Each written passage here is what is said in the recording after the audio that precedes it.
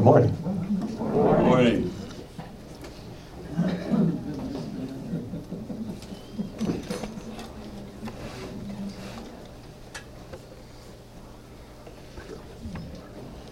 So we're continuing our series on what really matters, and it's Holy Week. Today's the beginning of Holy Week, which, as all of you know, is the most important week of the church year. This is the week of the year where we rehearse the sort of central drama of the Christian faith. And so we're here. We've been in Lent preparing for this, and here we are entering in to Palm Sunday and heading towards Easter. And the theme for today is, does the cross really matter? Or why does the cross matter? And we'll wait for the train to go by, and then we'll reflect on that. And Billy Darden's out there. Yeah, I see Billy Darden's out there. He's lingering in his fluorescent yellow vest. Not sure if that's a liturgical color or not. Did you need us, Bill? Just want to listen. Okay, well, I thought maybe you needed to make an announcement, in which case we were waiting for the train. We could... I didn't want to be smart aleck. I didn't want to be anything. I believe that.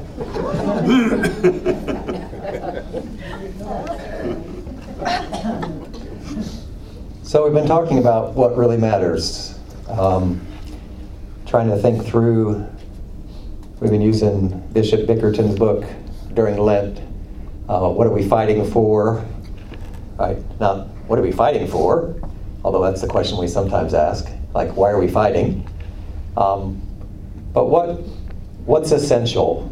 We've been trying to sort through what's essential to the Christian faith, because so often in the church our unity is disrupted by arguments over things that, if we take the time to step back and really reflect together, at least some of the time we're pretty clear that they don't matter nearly as much as we think they do. Which doesn't mean they aren't important. Doesn't mean that we don't care about them. Just means that they may not be essential. So we've been trying to sort through what's essential. And this week, not surprisingly, as we lead into Holy Week and the Passion, we're thinking about the cross. Thinking about the cross and what that tells us about what's essential.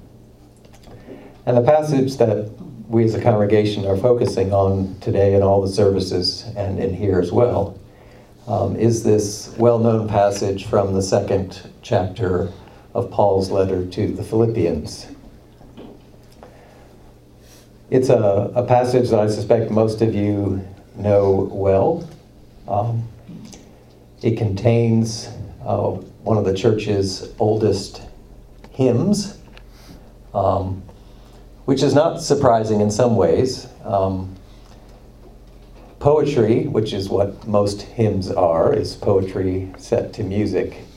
We often lean on poetry when we find ourselves trying to bring to speech things that are incredibly difficult to bring to speech, that somehow just our normal prose don't seem to do it justice. And sometimes you need poetry, you need a hymn to try to plumb some of the depths of the eternal mysteries.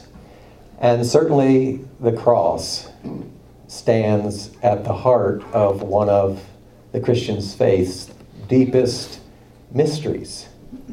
What is it that God is doing in and through the cross of Christ? And what might our reflecting on Jesus' life and death, what might that teach us when we think about Christian unity? Well, Paul has that on his mind in what we call the opening of the second chapter of Philippians. So listen to the opening 4 verses, which lead up to the hymn or the poem. Paul writes, "If then there is any encouragement in Christ, any consolation from love, any sharing in the Spirit, any compassion and sympathy, make my joy complete. Be of the same mind, having the same love, being in full accord and of one mind." That's actually just the first 2 verses, and already it's sort of overwhelming. We've been talking a fair bit about unity, and unity within diversity. And it's hard not to read these opening couple of verses and not just feel, at least I do, maybe you don't, but you feel almost overwhelmed by what feels like the impossibility of such a standard, right? If we were just to sort of think of it in human terms, right? Be of the same mind, right? Be of the same mind, having the same love, being in full accord and of one mind. You might think, we can't even agree on what kind of coffee we should have for Sunday morning, right? How strong should we make it? But Paul, I think, is not suggesting in saying being of the same mind that somehow our thinking is in lockstep in all things. I don't think that's what he's suggesting. I think he's really sort of setting us up for this hymn. But notice what he says. We're trying to think about, how would it be possible even for us to be of one accord? And he says in verse 3, "Do nothing from selfish ambition or conceit, but in humility regard others as better than yourselves. Let each of you look not to your own interests, but to the interests of others."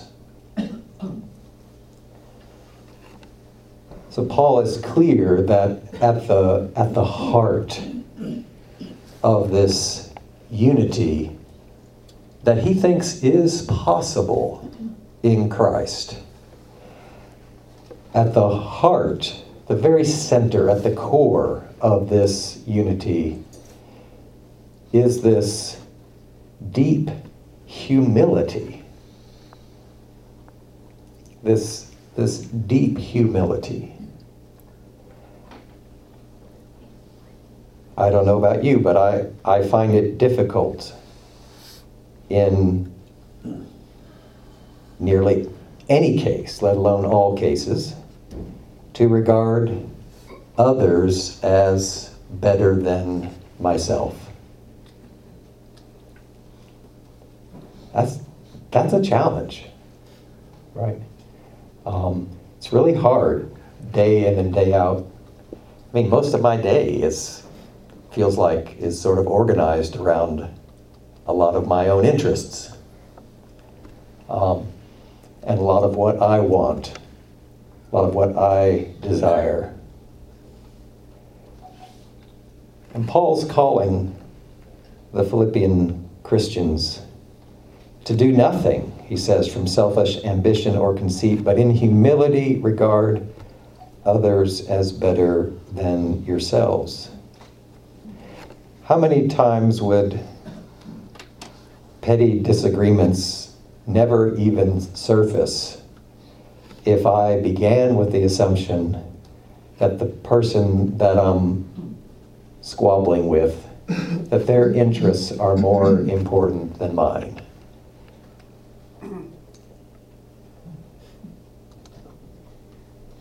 How many times with the things that we find ourselves disagreeing about here at Muncie, whatever they are, how would those look different if we regarded the interests of others as more important than our own?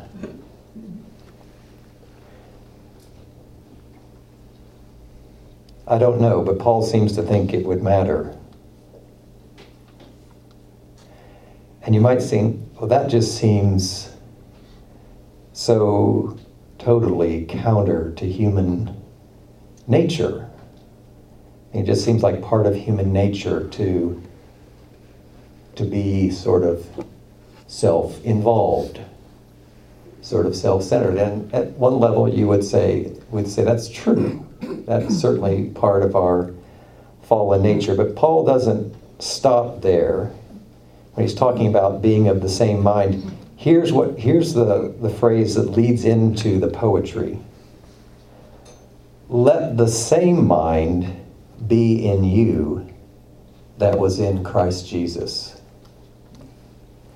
Let the same mind be in you that was in Christ Jesus. So this one mind that we're called to have is not like, well, let's just figure out who the smartest person in the room is, and then we'll all be one mind with them. Right? Or let's just vote on who's got the best idea, and then we'll be one mind with them. Paul says, no, this one-mindedness that's at the heart of our unity is inseparable from the mind that Jesus had, who actually, being fully God and fully human, showed us what this might look like to live in humility. So let the same mind be in you that was in Christ Jesus.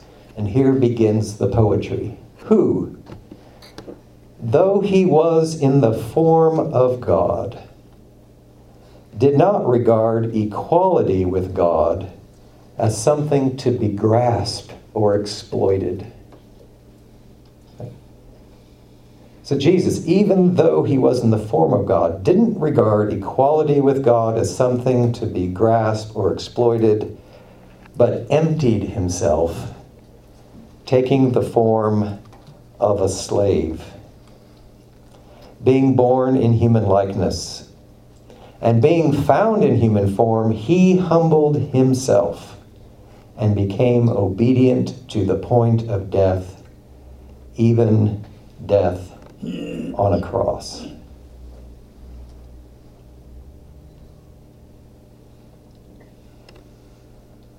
So this model of one-mindedness, this model of humility is not something that we have to wonder about. It's like, Jesus lived this out. This is at the very heart of what we're rehearsing this week.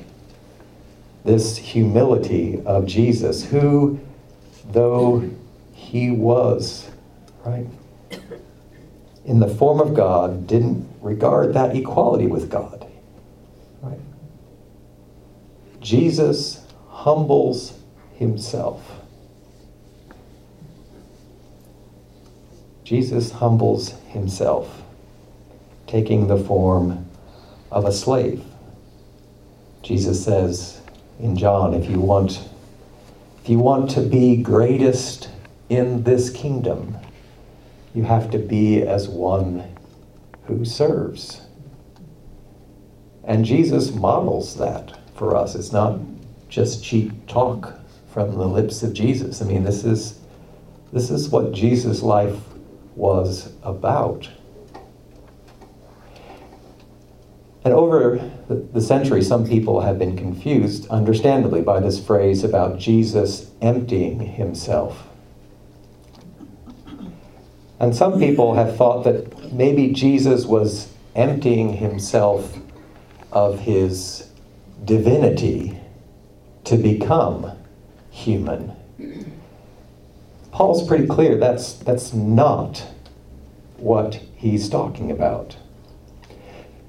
That would make it easier for us to hold together this mystery, right? If we could just sort of think of Jesus sequentially, of the Christ being God and then emptying that divinity in order to become human, and then after Jesus dies and is resurrected, he picks back up his divinity again.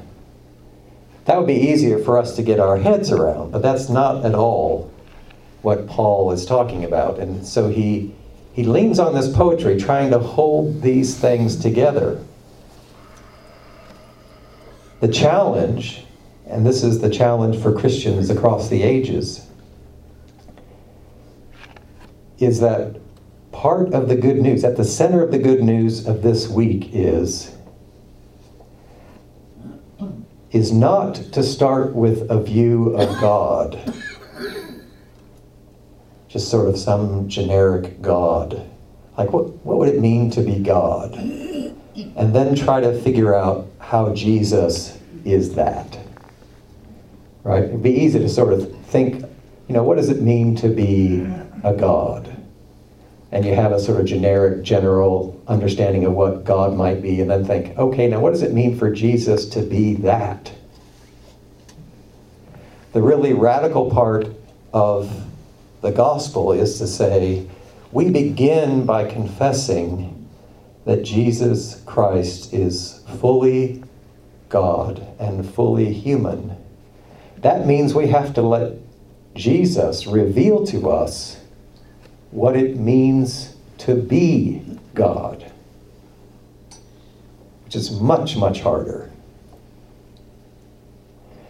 And so what we see in this passage, what we see revealed in this Holy Week as we rehearse the Passion story,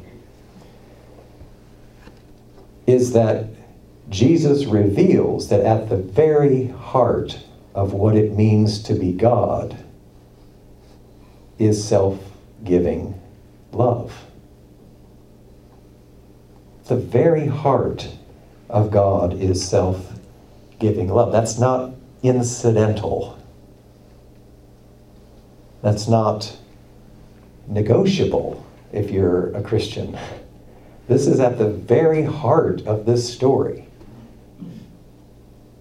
From the very beginning, once we see clearly the face of God in the face of Jesus Christ, we sense that this has been the story all along, but Jesus reveals it preeminently in this drama of Holy Week. That what it means to be God is to be the one who comes with self-giving love.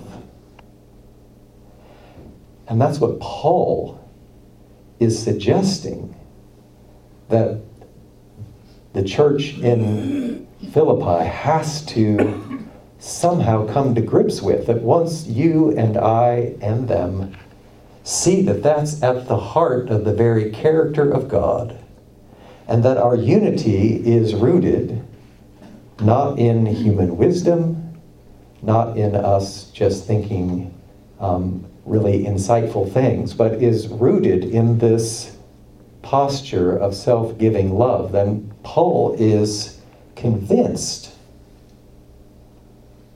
that if they actually live even a pale reflection of that they will bear witness to a kind of unity that is not of an earthly kind, that it will bear witness to the very character of God.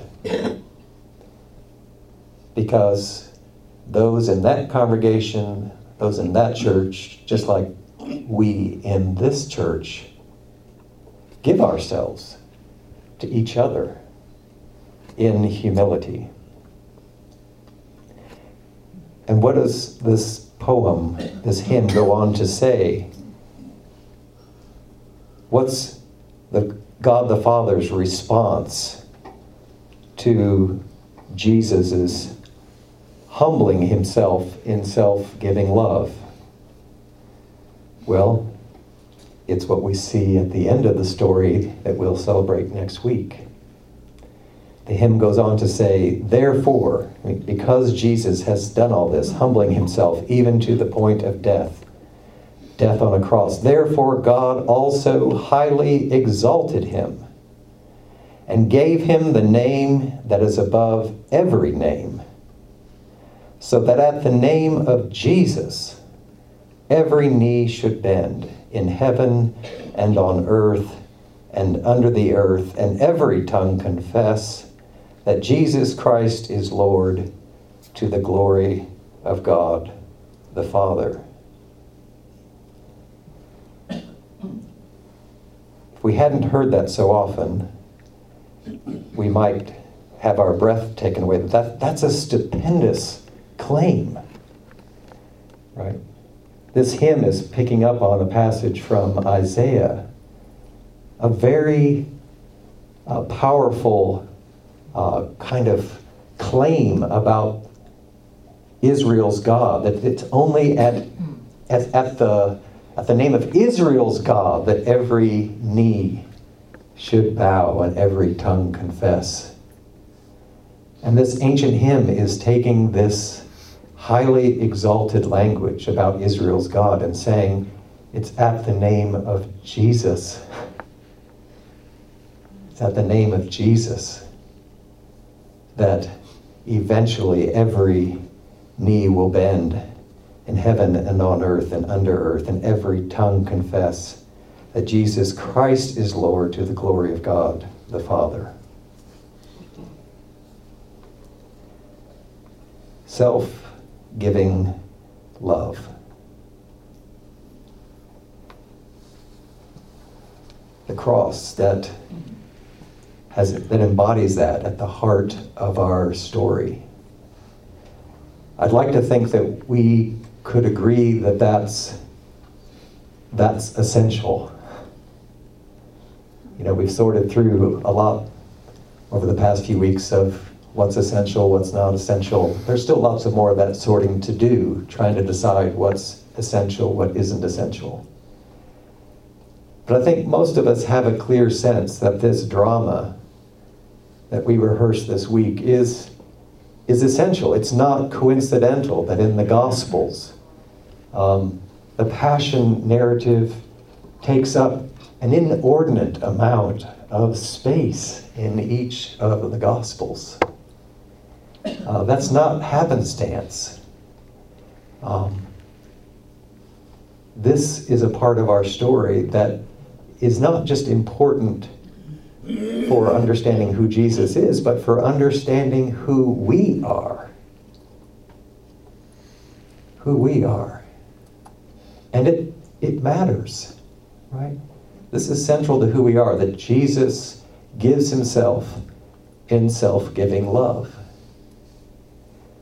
I mean, it's hard to imagine how this would happen, but I mean, if someone, uncovered some archaeological dig, some lost manuscript that insisted that Jesus went to the cross kicking and screaming,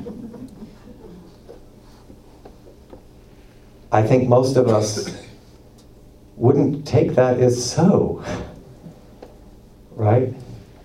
I mean, Jesus says, no one's taking my life from me. He's laying it down. That's not an insignificant part of the story. It wasn't just that Jesus died. Right? It wasn't simply that Jesus died, but that Jesus offers his life in self-giving love. And so when Jesus calls us to take up our cross, he's talking about our willingness to give ourselves up in self-giving love. What does that look like in daily life? There are certainly opportunities every day for you and I to die to ourselves, to die to our agendas, to die to my desires, my interests, and to give myself in self-giving love to my neighbor, to my colleagues, to my students, to my family, to my neighbors.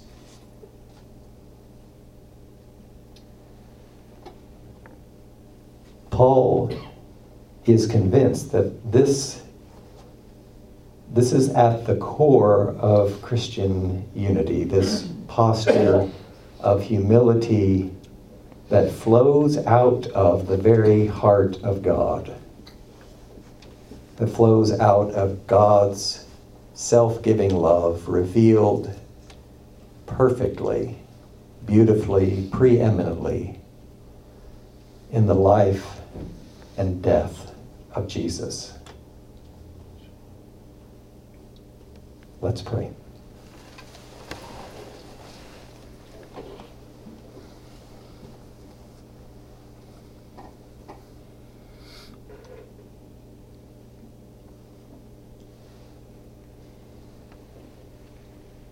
We come before you, O God, humbled when we pause to reflect on the drama that we reenact this week.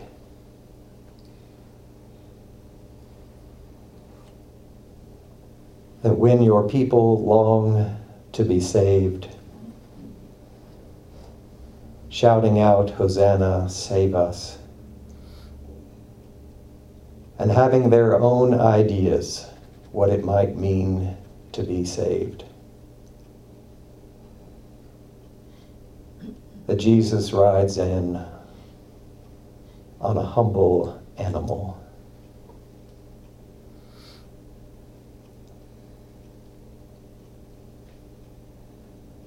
Jesus gives himself, his whole body, over to be mocked and shamed and spat upon, is crucified outside of the city,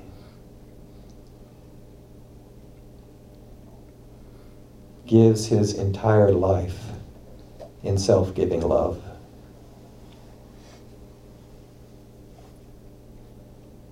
Gracious God, we don't pretend to understand all that that might mean. And yet we sense in that drama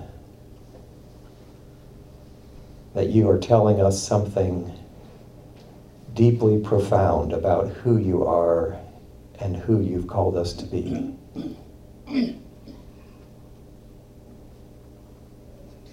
May this Holy Week